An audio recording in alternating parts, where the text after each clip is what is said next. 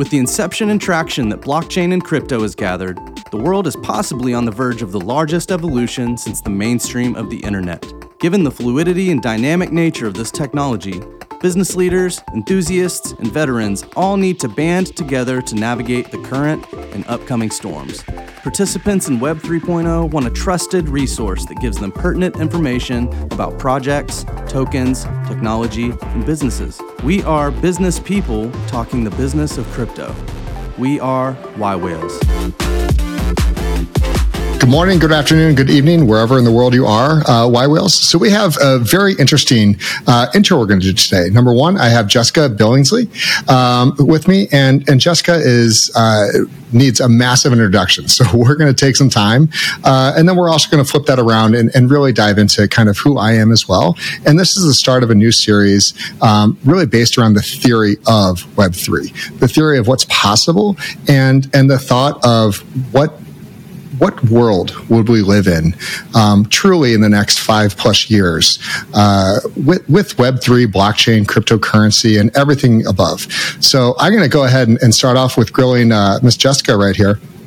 And Jessica, so let's start off. Like, what was your first exposure to the blockchain and cryptocurrencies overall? Well, gosh, as someone who follows tech news, someone with a tech background, and I've been running technology companies since I was 22 years old, serial entrepreneur for what that's worth. I think that's what they call it. In my case, I tend to run those businesses for quite a long time. So the one that I'm currently running, I've been running for 12 years, and just staying abreast of tech news and what's going on. I mean, I first heard about Bitcoin 15 years ago, I think, when it was first emerging. And I paid attention, read a bit. To my chagrin, did not buy any Bitcoin at that time. It was kind of like when you go on and you reserve your Twitter name or your Skype name and you wait to see if that technology emerges or what we do with it. I have to say I did not do a lot with it until some few years ago. One of my developers came to me and said, my Bitcoin just hit $10 million. I'm out. And that was when I said, well, maybe I should take another look at this cryptocurrency thing and see what's going on. And to be honest, I went online, I opened up a Coinbase account, I bought a few different coins for a very low amount of money. I mean, I think I put $1,500 in total. But I logged into that a couple years ago, and it was worth 20 grand. Of course, you're like, wow, I wish I put a few more in back then. And really that, so in some ways, I'm relatively new to the conversion, in that couple years ago was the mark where I got very serious about understanding the technology, understanding what is the difference between blockchain and cryptocurrency, which is an application of blockchain, and how that works and what the many different applications might be. That was a bit long-winded, but no. But so now let's. You talked about your tech background and a serial entrepreneur since you were honestly right out of college. Like, talk us through kind of the journey that got you from there, because that's an amazing one in and of itself, and I think that everyone needs to understand. Jessica's kind of a big deal. Well, I'll try to have a little bit of self-deprecation here at some point to tone that down. So I did a couple things. I was able to go to college early through academic scholarship, and I graduated college very early. Which put me at just the right age to be at the very end of the .com boom and to get to experience that for really my first couple years of my career. So in terms of my age, I got very lucky that I had pushed through school so quickly, because it enabled me to have that experience of the very end of the .com boom with a computer science degree. And I was one of 3 women in my computer science program at the University of Georgia at that time. And sadly, today, there's actually a lower percentage of women in tech than 25 years ago. So something that's a personal passion project, and of course, Web 3.0, I think, being the next frontier. So I got out of this, this computer science program, had my first job at the end of the dot-com boom, and then started my first business at 22. That was an IT services firm. We had a spectrum of offerings, and I ran that business for about 10 years prior to, in 2009, one of my existing IT clients invited me to invest in one of the first licensed cannabis operators in Colorado for what was the first licensed legal program in the world, to my knowledge, at that time. I did invest. I did so because I have a family member with a demyelinating illness that has very similar to MS, and cannabis had already at that time proven to be efficacious for MS, and I wanted to see study and tracking and traceability and accountability, which brings me to the business that I still run today. After investing in this operation, they asked me to pick the software to use to run this operation. And I couldn't find anything that met A, the unique supply chain and tracking requirements of cannabis, or B, what was clearly a coming need for compliance. And so we invented this concept of seed to sale tracking. I co-founded a company called MJ Freeway in early 2010, which went on to publicly list on the NASDAQ as the first cannabis technology company to list on a major U.S. exchange. We're now Akerna, and we've bought about 7 other companies along the way under our umbrella, still pursuing that mission of accountability, traceability, compliance for what you put in and on your body, starting with cannabis. That's fabulous. And I mean, it truly an industry that wasn't exactly being accepted by our U.S. government at the time for a variety of reasons. What was that like, trying to find alternative solutions that, despite being legal in the states that you were working in, you had quite a bit of roadblocks, I'm sure. To be honest with you, Jay, I think I was a bit naive in that, at least in the very early days. I thought, well, we're a technology company and we're not going to have the same challenges that some of our direct plant touching clients face. But that absolutely proved to be very, very naive. We had our insurance shut down. We had our credit card processing shut down. We had our banking shut down. I was not able to raise VC capital in the early years, despite showing my second year over first year was an 800% growth in a recurring SaaS business. I mean, talk about what's in the generally early 2000s. right, an early darling, right?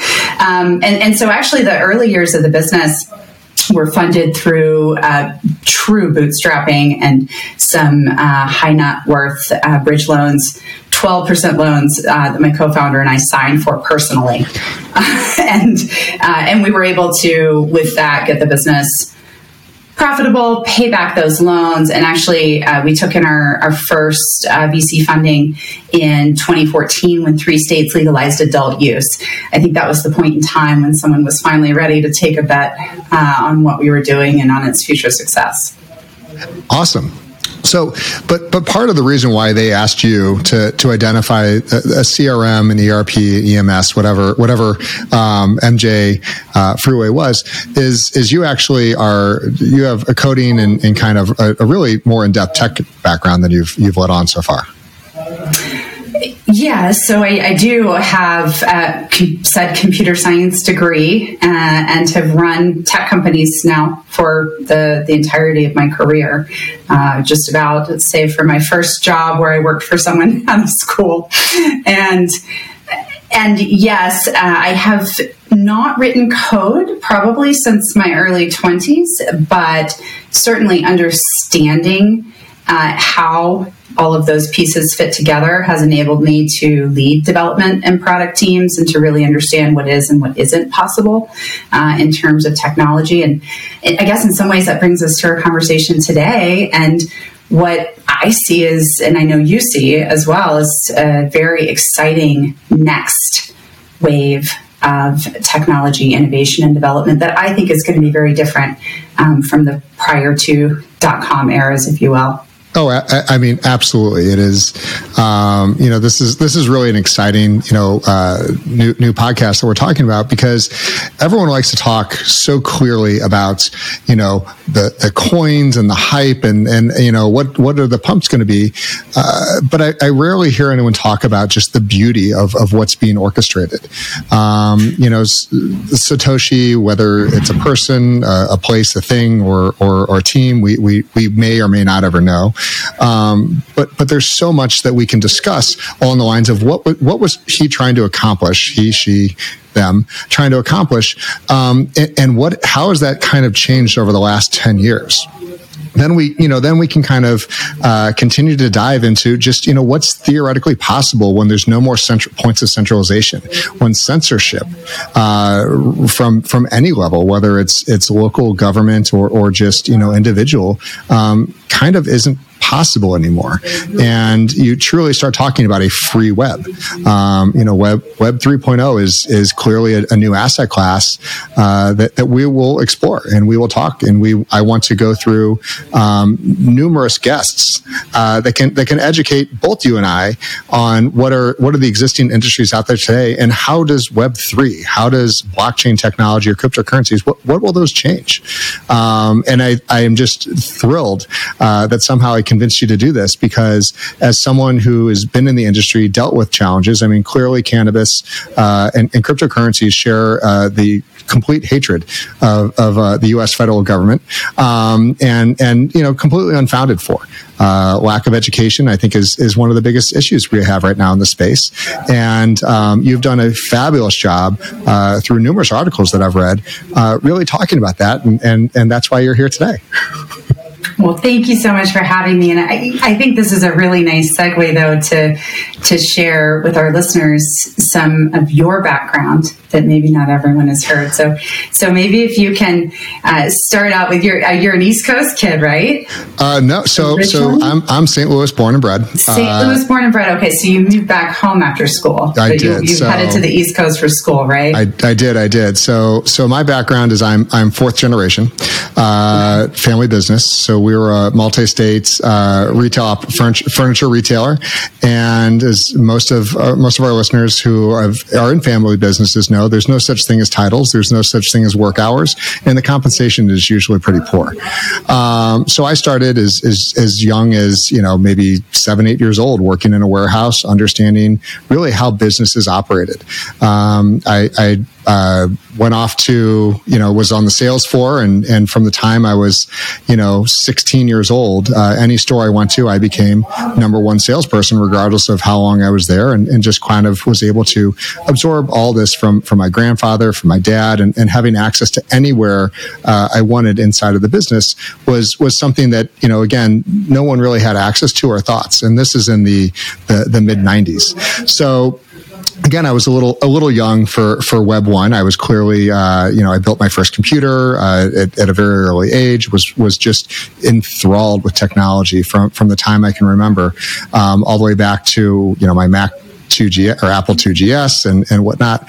I went away to, I was recruited to go play lacrosse and be a marine biologist.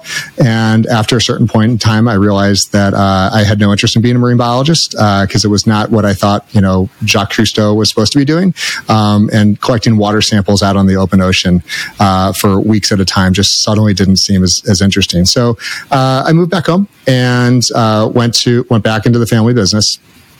For a brief period of time, my father and my grandfather allowed me to go open a store by myself. So learning about anything and everything needed to open a business at the age of 20. So I signed leases. I went through all the processes, procedures, hiring, staffing, technical, having to get a phone line, all these types of things. And then I decided, after my grandfather passed away, who was a big influence in my life, he started a business from nothing, with nothing. And so I said, I need to do something for myself. So I did what every completely irresponsible 21-year-old would do. And I opened nightclubs. And there was a really interesting point that I don't always share with people, but it was the most raw part of business that I've ever been involved in. It is utter chaos every single day. You're doing your best to try to control very large crowds. My largest nightclub held about 1,800 people on a Friday and about 3,000 people on a Saturday, not including concerts and everything else we did. And so what that does is it very quickly taught me how to time block, how to prioritize, and how to honestly deal with real fires. You have to analyze situations very quickly, and I found that police officers or really really big buff dudes were not great security guards. So I hired prison guards because they were much better at controlling things. And so essentially, what that quickly taught me was just because there's a certain protocol in place doesn't always mean it's the best. I sold those companies, went back to the family business, and when I went back, went off the sales floor and was immediately thrown into the office. And this is in the early 2000s. And we had a company that was doing over $50 million that was running on fax machines. And there was a single computer with a shared AOL dial-up account. That was the extent of the technology in this company. We, despite, again, being a relatively large company with hundreds of employees, my family just did not believe in IT. And so they left me to go figure all that out. So I took that company from fax machines and dial-up internet to e-commerce within a few years, having to do it all myself. So my earliest exposure, to Bitcoin and cryptocurrencies was I remember reading the Wired article when it just came out, and I was playing a game called EVE Online. And if for any super nerds out there, like World of Warcraft and is, like nerd level, and then you get into like internet spaceships, and more insanity. And so through that game, which was again, all the super nerds of the internet, there was a conversation around Bitcoin and, how could we use it to trade our ships and whatnot. And one of the members goes, I've been mining that. And he's sold a bunch of us, a block of 100 Bitcoins for $20. Helped us all set up wallets and kind of showed it to us. And to be clear, back then it was so early, I barely remember what the wallet was. It looked like a DOS-based program, but clearly had no idea about the implications. And it was just more like, hey, it's cool. We couldn't figure out how to send it efficiently. And so when I threw that computer away, maybe a year or so later, the last thing on my mind was ever, where are those coins that I couldn't figure out how to use and have no value, because I think they even had gone down in value somehow that early on. And I'm okay with that because, people are going, oh my God, is that worth this? Back then, and even shortly after, the best use case for these was drugs and kind of Silk Road and whatnot. And so I just never had much interest in it. And Satoshi's own paper didn't even say that this was the currency of the future. They just said this is a test protocol. So whenever people are like, oh my God, aren't you upset? My initial response is usually, go find your Tamagotchi. Your Tamagotchi is now worth $10 million.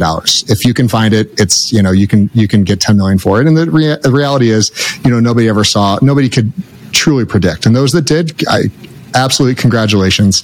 And thank you for holding. Most likely they forgot their passwords until years later and then realized what it was. And the biggest reality is had I seen it hit $100 per Bitcoin, I would have sold then anyway. So it didn't matter. And this is a better story. Long story short, as I've grown and gone through, I've since, bought my family out of that company, turned around, sold it to private equity and started a number of businesses with my wife. And, throughout that entire time, as I finally had time to really think for myself, in the 2015, 2017 era, I started paying a little bit more attention to blockchain and cryptocurrencies because of smart contracts. The ability to send money back and forth and something that the U.S. government was saying was absolutely not allowed didn't give me a lot of hope. But suddenly, as someone who's struggled, and when I say struggled, like any of you that have ever used an Oracle like 8 or an old AS400 database system know exactly how frustrating it can be to get data in and out of those structures. And there's companies that the company that bought mine was still running an AS400. I know numerous companies, banks in fact, that are on archaic 1980s technology, and there was just never anything that was worthwhile for them to make that upgrade to. So the thought of blockchain being transparent, the thought of cryptocurrencies being able to send high-speed currency around the world with no restrictions, and then couple that with smart contracts, meaning that you know what kind of contract you're entering into. The code is open and verifiable. That's a dynamic change, and it started giving me, as I'm again, as you can tell, a serial entrepreneur. That again, I didn't even get into all the VC work I've done over the years. It started to really become interesting, the fact that this would be the next version or some part of the next version of the web. And Web3, I don't believe has been defined yet. I think that it's still a thought. It's still there, but through all the interviews I've done, through all the conversations I've had, I do believe that the best use of Web3 has yet to be invented.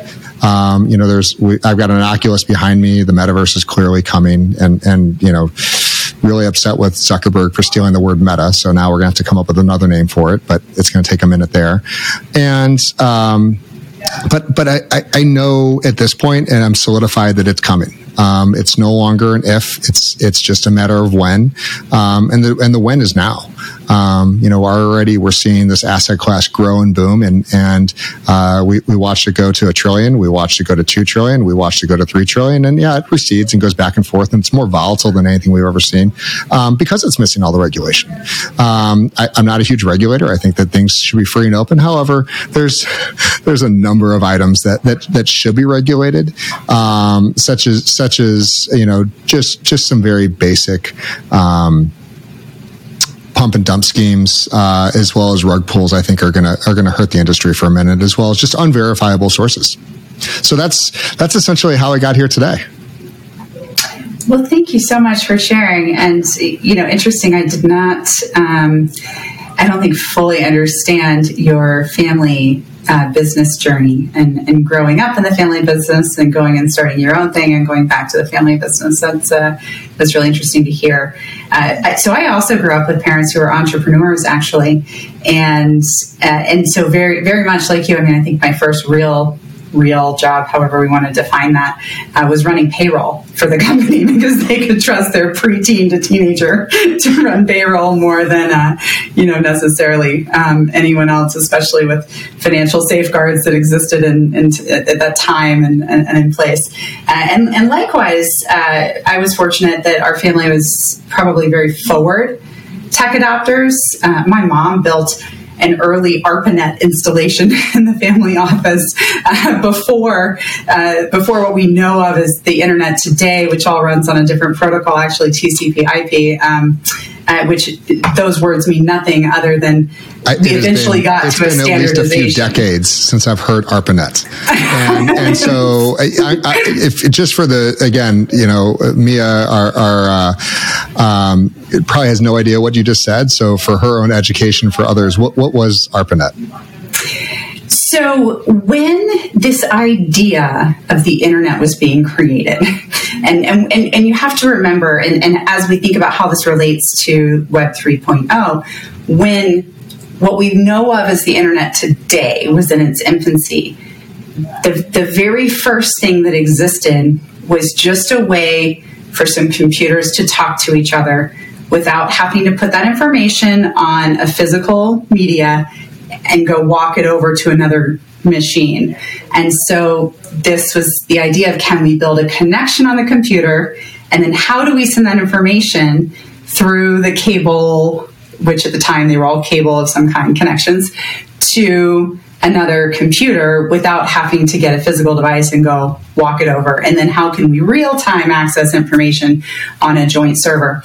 And that grew to, is there a way to connect beyond that through some type of existing network, initially phone lines? You talked about the AOL modem. We all remember that sound. Those of us who are a certain age, of the sound of the modem connecting. It was so exciting. You were going to get to play your computer game against not just the people in your house, but some other people somewhere.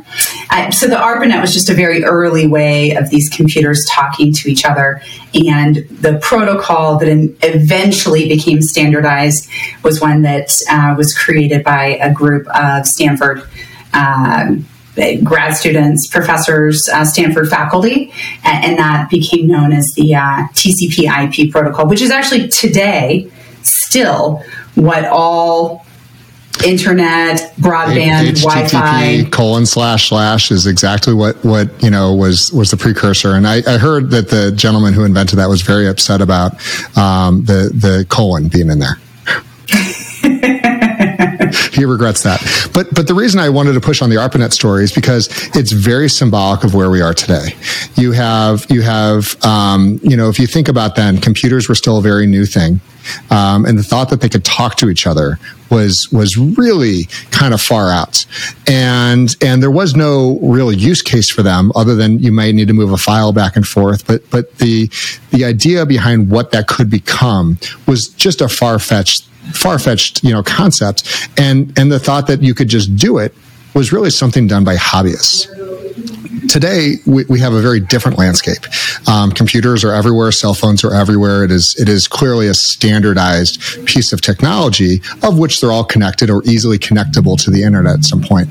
But we have these blockchains, and we have various level ones from Bitcoin, Ethereum, Solana, you name it, and then you have side chains, and then we have now roll-ups and all these this weird ecosystem of people just saying, how do I solve this problem? How do I move this data from point A to point B? And then sometimes it needs to go through a smart contract or various routing platforms. And there's no real consensus on the right way to make this happen. And so everything that I've done, and I've been blessed to spend, close to a year now interviewing some of the smartest people in the industry, in a setting like this. And everyone just says, we have no idea who the winner is. That it is so early in the race and the technology is so young that it's not very different from where we were with, you can connect from this computer to this computer. And the chains just don't talk. There is no Google of the blockchain. There is no, unified, anything at this point. I feel like this is a bit of a history lesson, but maybe it's valuable. If we think about when the World Wide Web was invented, it came after the internet by quite a while, by a number of years. There was already the concept of the internet at Georgia Tech. I could register for my classes online in 1994. That's a long time ago.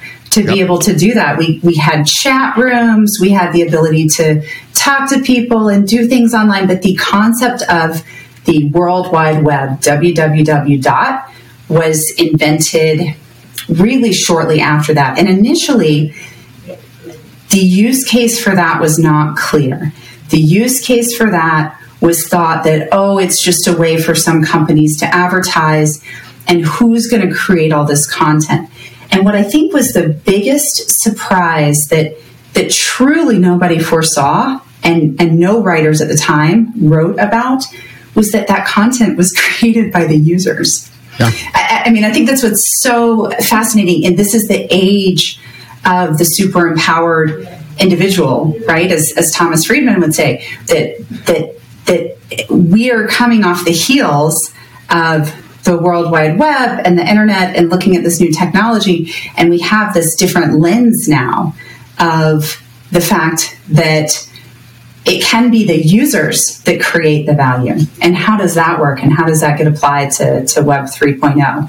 Are the users creating value because most of the world is living somewhere where you may trust digital tools more than your government to verify a smart contract?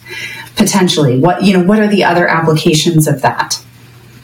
And bringing up the word government is a favorite topic of mine. And for centuries, millennia, it's been, currency has been very centralized, currency by default. You have to have, whether it was, an estate minting their own gold or whatever it was, you had to have someone verify that currency, be responsible for that currency. But it involves something that I generally don't like when I talk about money, and that's trust. Trust to me is fabulous if we're talking about playing a game, or I trust that someone's going to cook my food correctly. When we're talking about money, we're talking about the reason that we go to work every day. We talk about the investments we make. There needs to be a little bit more than trust. And right now, across governments around the world, and I'm not just picking on ours, that's really what the basis of it is.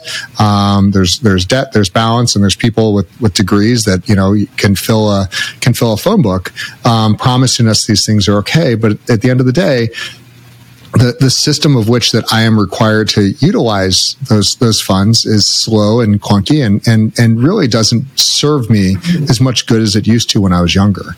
And so looking at even just the very basics abilities of cryptocurrency, being able to send a store of value, from peer to peer, without having to acknowledge the SWIFT system. And I also want to be very clear as we have these conversations, pay your taxes. Taxes are part of life. That's part of your thing. Disclose what you're doing. I don't encourage anyone at any time ever to use cryptocurrencies, DeFi protocols, or anything to in any way, shape, or form, get away from those responsibilities. You're living in the system you are in. You're using those benefits. If you choose to go outside of their financial system, I have no issue with that at all. And in fact, I think it should be encouraged. But because even at today's standards in schools around the country and around the globe, there's really a very basic, if not poor, education on what is currency and how is that even calculated. Whew, isn't that the truth? In terms of what is currency, how is it calculated, and who do you trust to administer it? And in some ways, our existing currency system and talking about government, I mean, there are some very good things government does, but if we think about where did that trust come from originally, and how did that evolve? I mean, it came from the feudal system where all of the serfs trusted the Lord to tax us and to provide basically okay living conditions and to protect us if the invaders came to try to kill us or take their lands. And that has grown and grown into something of the government that we have today. And there's a tremendous value in us as humans being able to pool resources and to provide back resources into infrastructure, education, etc. And that works rather well in a fairly small section of the world, realistically. There's a much larger portion of the world and portion of our population that something is to be desired in those services, in that access. And when you're then depending on that body to provide the trust for a currency that you're going to use, herein somewhat lies the rise and what we're seeing today in the U.S. with the rise of the tech giants in many ways being more powerful than the government. And we're seeing that play out. We're seeing that play out with policy right now, I believe, in fiscal policy, in addition to some other things. And what we're seeing, and what I think we're seeing when we look at the broader world, and I talked about this in one of my articles, is the truth is more than 2/3 of the world has an average age of 35 or less. And those folks, that average age and where they live, with a much lower portion of the world living in a place of high trust with the government, they're much more likely to trust a very large peer-reviewed digital system, which is really what Web 3.0 is. It's that concept of peer review in addition to blockchain, right? And I think that it's worth pointing out at this point right now, this isn't the first, cryptocurrencies and blockchain is not the first attempt at creating an alternate form of currency. there's been many attempts overall, and including just recently by our favorite company we brought up earlier, which is Facebook, Meta, or whatever they're going to call themselves. They made a very valid attempt to create their own internal currency, of which I believe the U.S. government pressured them very quickly to shut it down, as it was outside of their realms for them to be the gatekeeper, because that was a closed system. That was a centralized currency created and monitored and administrated by a private company. And, clearly they have not given up on that entirely. But the good thing is that there's already enough momentum in current cryptocurrencies. I mean, there's thousands of them today, some good, some bad, and some just some funny memes that I for the life of me, if you want to own those, that's great. And I've made plenty of money, playing around with those.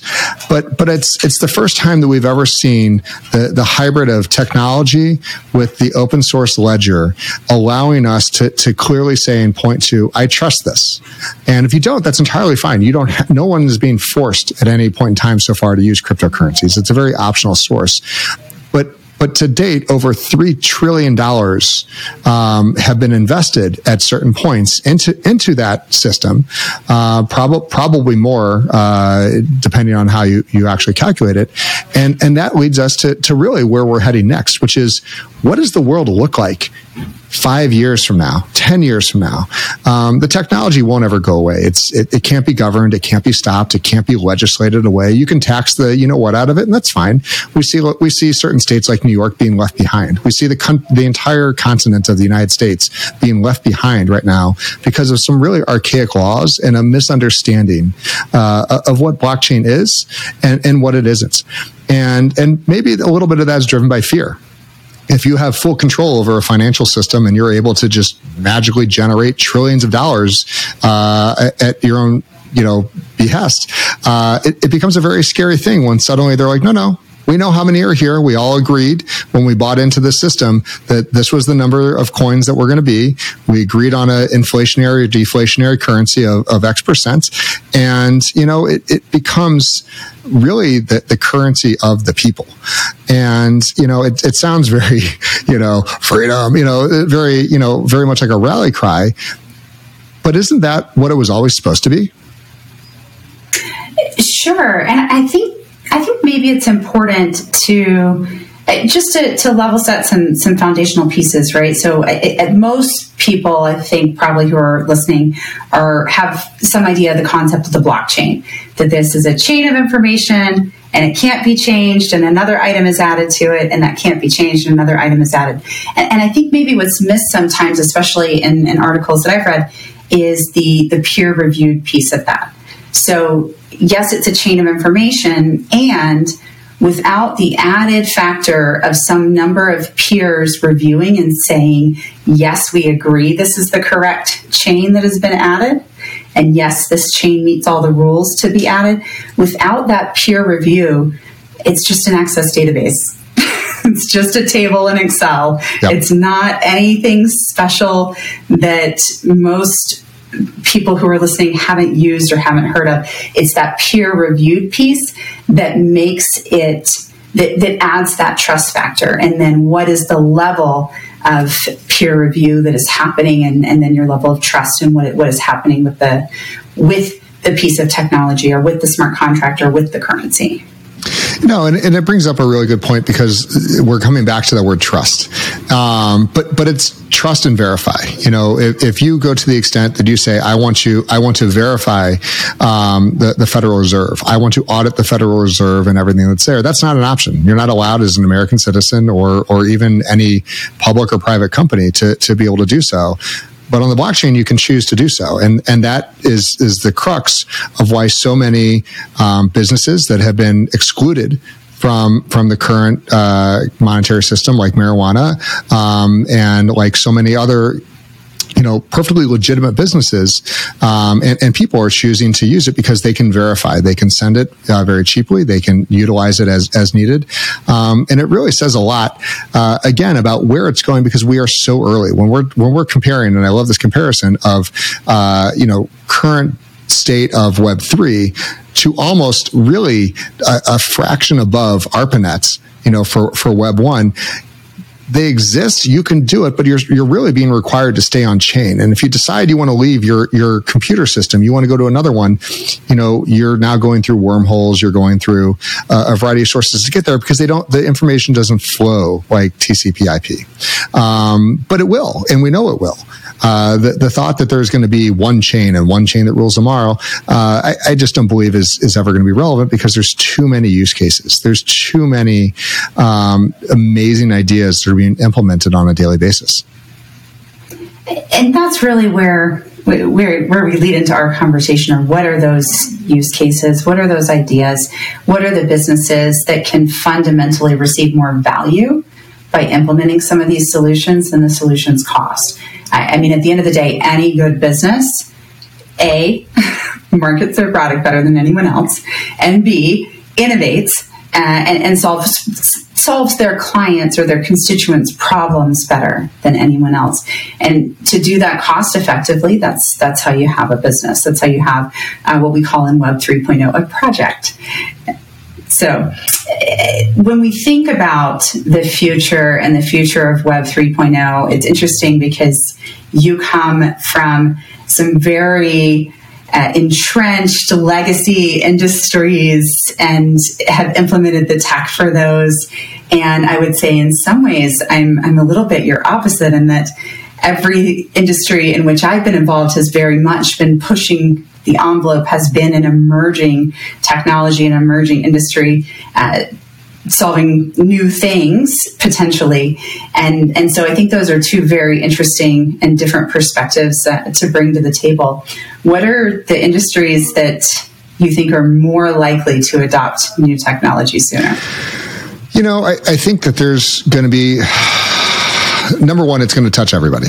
It's whether you realize you're using blockchain or not, it'll become very indifferent. And I think the next phase that we're going to see is you're going to continue to see Web 3 grow up. You're going to continue to see Web 2 grow up. And we're going to start seeing a little bit of a merge and a hash in between. Where essentially right now, I feel very strongly that Web 2.5 is what's on the horizon. Pure Web 3 companies, 100% on chain. It's still a little early and expensive to do so. So Web 2 is again, while it has its faults and more centralized than it ever should be, it's fast, it's cheap, and it's deployable, extremely quick. Web 3 and most chains there's a lack of coders, there's a lack of education around what it is and isn't, as well as really the use case. I think MetaMask serves a purpose, but it's not going to ever be something that my parents would ever use. And so there's a number of problems that are going to have to be solved before we ever get to that point. And to me, I will say that cryptocurrencies have arrived when it shows up on a bank statement. And there's a bunch of people out there going, whoa, I don't ever want to use a bank again. And that's great. That's fabulous. Cryptocurrencies will have arrived when your bank simply allows it to be shown on your statements. As with any other investment, as with any other currency, right there on par. And I don't know when that is. I don't know what that's going to take. But I think that says a lot when, judges, lawyers, and really the financial institution overall starts to recognize that they've held on to the SWIFT system a little too long. They've held on to these old databases and centralized exchanges a little too long.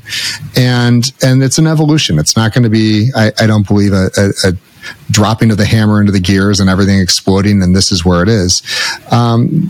I mean, think of, I remember my parents when I said, hey, would you like a smartphone? They go, no, my flip phone is perfectly fine.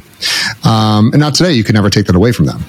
They have their iPhones and they're thrilled with them. And the biggest challenge I have is getting rid of the ones with the button and going to the buttonless iPhones. But that's okay. I mean, because again, people are going to move at their own pace. And what we deal with in Y Whales and what the challenges that you deal with in your companies, we're more bleeding edge. We're trying to understand the technology as it's needed because there's a gap that has to be filled. And without trailblazing, we're really left to who would solve these problems. And I really talk a lot about the centralization of Web 2 and the fact that very few people have control over vast amounts of data, vast amounts of access to that data, as well as, if the data is allowed to stay or be hosted on these platforms. And I think that that's one of the biggest things that excites me about the blockchain is if you're not interested in something, that's entirely fine. You can absolutely filter it out, but that doesn't mean you can suppress it. Fair point. And, as CEO and chairman of Akerna, a publicly traded company, we have relationships with most of the major investment banks. And fun fact, today I got an email from Goldman Sachs about a big webinar they're holding to talk about stablecoins. So it may be coming sooner than you think in terms of bank adoption. I think there's some real attention being paid now to cryptocurrency in general from the banking institutions, and looking at this as a large value creation area in which they don't want to miss out. And so we'll have to keep an eye on that as it progresses. And maybe one other thing that really made me think about was when I look at how you market technology, how you market in particular software technology, there's a pretty generally understood way of going about that is related to who are your early adopters, who are your mid-market, who's the mid-market consumer base, and we break it up into 25, 50%, 25% as being somewhat the tech laggards to your parents not moving off of their flip phone. Although I don't know about you, my mom really likes those emojis. My dad hasn't quite figured that out yet, but my mom is all about those emojis. So as we think about that, so we're going to see some early adopters then for crypto, and you think it takes the banks to make it mainstream. Who are our early adopters? What are the earliest industries where we might see this actually? And I'll tell you, people ask me all the time, because cannabis is an emerging industry. Hey, are we going to see cannabis adopt this first? And I believe cannabis will adopt some blockchain applications. In particular, there's some really interesting things, and my company's working on some things in the blockchain arena. Cryptocurrency and payment with cryptocurrency, and that might be a little bit farther out. If you have to consider, if you're a cannabis company and you've got your own regulatory battle to fight, you don't want to be associated with another word that is also having regulatory challenges, if you will. To that point, I think that we've already seen the early adopters in mainstream, and I think that, Coinbase and all the cryptocurrency and the ability for people to express themselves through currency is something that we've never really seen before. The fact that people can choose that they want one dog meme coin over another, to say this is who I am, and I agree with my money, my U.S. currency or whatever currency that they have in their bank account is less valuable than this dog meme that somebody created over here. It most likely is a joke, or maybe they were serious. I don't know. And to me, that says a lot. And you can send it. I think most people aren't sending them and using them as currency. They buy them on an exchange. They wait for it to go up or down, and then they either make money or lose money on it. But they're trying to express themselves and figure out this new phase. What's next? And I believe is coming for the industries is the NFT smart contract wave, and with that comes reliability, repeatability, and I'm not talking about arts. I think that they hear NFT and they think art, and they're very confused because they don't understand. NFTs have the ability to be essentially the front end or the forward-facing visual effect of a very complex system of essentially a mini computer program that can exist out on the blockchain forever. And right now, people still are trying to understand what that means. What does it mean to put out a smart contract? Well, in most cases, when you put it out there, it exists forever, and those deal terms can never be changed. So if you're saying that you want to enter into a DeFi protocol, you know exactly what the terms are. You can set your metrics, and once those are set, they're there until either it's canceled, or it expires, or it may never expire. Your money may be locked up, and so it becomes. Really, I think that we're going to start to see a number of technologies wanting to embrace this, wanting to see what it works for, and that's really what the series is going to bounce us into. Is in each industry, whether it's from logistics to oil production to airlines to tickets to whatever it is, we want to bring on the experts in those industries and really talk about the challenges that they have technology wise. In the logistics industry, it's time is money, and fractions of a cents can mean the difference of making or losing profits.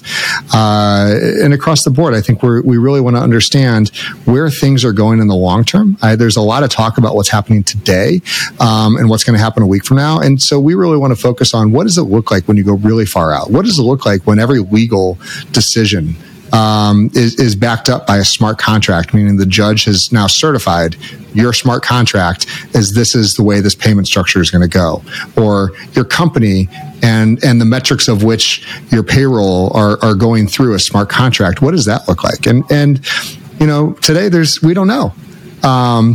It could come to fruition, but the reality is Web3 is here. And it's going to do nothing but continue to grow and mature. And anyone that wants to ignore it, they're always welcome to. They're always welcome, because the one thing that my favorite saying is Bitcoin doesn't care. Bitcoin doesn't care if you believe in it. It doesn't care if you like it. It doesn't care if you are angry at it. It will continue to exist until the very last server on Earth is finally shut down or no longer useful. Well, here's one real world example of the smart contract that I think would matter to almost any business that engages in a referral or partnership type agreement. So we have this on a very regular basis, where we have over 80 integrated partners to our core Akerna network and technology. And we are often asked by our clients to refer our preferred tech providers for other pieces of their functionality that maybe we don't offer natively. And of all of these integration referral partners, of the 80, we have maybe a dozen where we have some type of financial referral arrangement. And sometimes I wonder why we bother with that, because collecting on those referral fees, actually getting paid for those referrals is a much bigger lift than making the referral. And even though that's where the business came from, that business has to then track it, choose to pay you out. And they may not even be doing it maliciously. Somebody took the sale, they forgot to record you as the referral partner. The simple application of there's one smart contract in place, you're attached to it every time they get paid. The referring company would be sent their referral fee. I mean, that's just one extremely small use case, but an example of something that I would implement yesterday if it existed in a very easy, very meaningful way, easy way to implement that our partners would also accept and adopt. And to that point, you mentioned another new word that I don't think we've defined yet, which are NFTs, and talked about the potential, what we see today in terms of art and brands that are issuing all of these NFTs and digital representations of their brand. And at least personally, I'm going to go ahead and make a future prediction here. I think that today, NFTs are kind of something these marketing departments are doing, and maybe they're not linked up with their delivery departments, but I think what we're going to see in the nearer future is a link between the digital NFT that's being issued by these companies and an actual physical product. So take Nike, right? Nike, you can go get some gorgeous gold Air Jordans and an NFT today to show off in your mobile phone wallet, but you don't have those sitting on your shelf to wear around town. And shouldn't you really get both if you're going to get that? So just a thought process there, and a link that I think we're going to see more and more things linking that marketing piece and that digital representation to the physical world as well. And it takes away, again, a little bit of that trust. It goes to a verifiable, when you go into a store, you're trusting that store has that brand. You're trusting that online retailer has this is a verifiable source. On chain, you can verify that. You can see the contract. You can see who issued it and verify if that really is Nike, Adidas, or some random brand that they just made up. And so I completely agree with you. And that's really, again, what we want to focus on with this series. And this is not going to be a rapid fire. There's not going to be multiple recordings of this per week. This is going to be a monthly series because we need to take the time to really prep and engage and understand each industry and each expert that we bring in to think about what is it not over the next 18 to 24 months, but looking at the next 5 to 10 years out. What is the theory behind Web3? What is the technologies that we believe is going to be most prevalent? And again, we're talking about cryptocurrencies, blockchain technologies, smart contracts, the metaverse, whatever that is or will be accustomed to, augmented reality, and so many more. And so, Jessica, I'm thrilled to have you on this journey because it's a long form, documentary of how we got here and where do we think we're going. And so the really great thing about this is we'll get to look back in years and say all the things that we were wrong on. And if we're lucky, we may get right on one or two things. And I think that is really very courageous of us to do in a time when people don't like to put their name on theories or thoughts. And, we're going to get things wrong and we're going to get things right. But what are basically using the best resources that we have on hand, I would like to educate the leaders of today so that they can prepare themselves for the future of tomorrow. I think you put that so well, Jay. And when you're talking about the long game, neither of us are ever going to be able to tell you which dog meme coin is going to be the next hit. But hopefully, if we do our jobs well and all courage certainly included, we hope to have a hit rate like that of a VC. That one or two of our long-term predictions really comes to bear, and 1 or 2 out of 10. If we have that kind of success rate, and this grows at the rate that you and I both think Web 3.0 can grow and will evolve, the value creation of that and the investment opportunities that we may uncover should pay more than pay the investment in time. So I'll make my first prediction, and that is Bitcoin will definitely be around in the next 5 to 10 years, and I think that's the easiest one that I can throw out. That's a good one. Let's see. I'm going to make a prediction because I alluded to it earlier that we will see NFTs linked more to the physical world in the next few years. I completely agree, and it's there is so much coming that I'm just excited to be able to explore this. I'm excited to be able to have the access we do to the top 1% around the globe, industry leaders that can educate us as well as we can educate them on the directions they should be looking, the thoughts they should have around Web3 and Web3 strategies. So with that, I want to thank our audience for this first session. I want to thank Jessica extremely for the courage to come on and start doing this. And I very, very much look forward to the continuing of the series. Y Whales was founded in 2021 by Jay Steinbach, a passionate entrepreneur and business owner, with the purpose of bringing YPO and YNG members together in the cryptoverse. Y Whales is a collaborative and confidential community centered around cryptocurrencies and blockchain technology, an exclusive crypto hub of more than 600 members. To be notified when we release new content, please subscribe to our show in your preferred listening app. For more information, visit www.ywhales.com. Y Whales is not affiliated with YPO, but at this time only allow for YPO, YPO Gold, and YNG members due to privacy and confidentiality. Support and production for today's episode was done by Truthwork Media.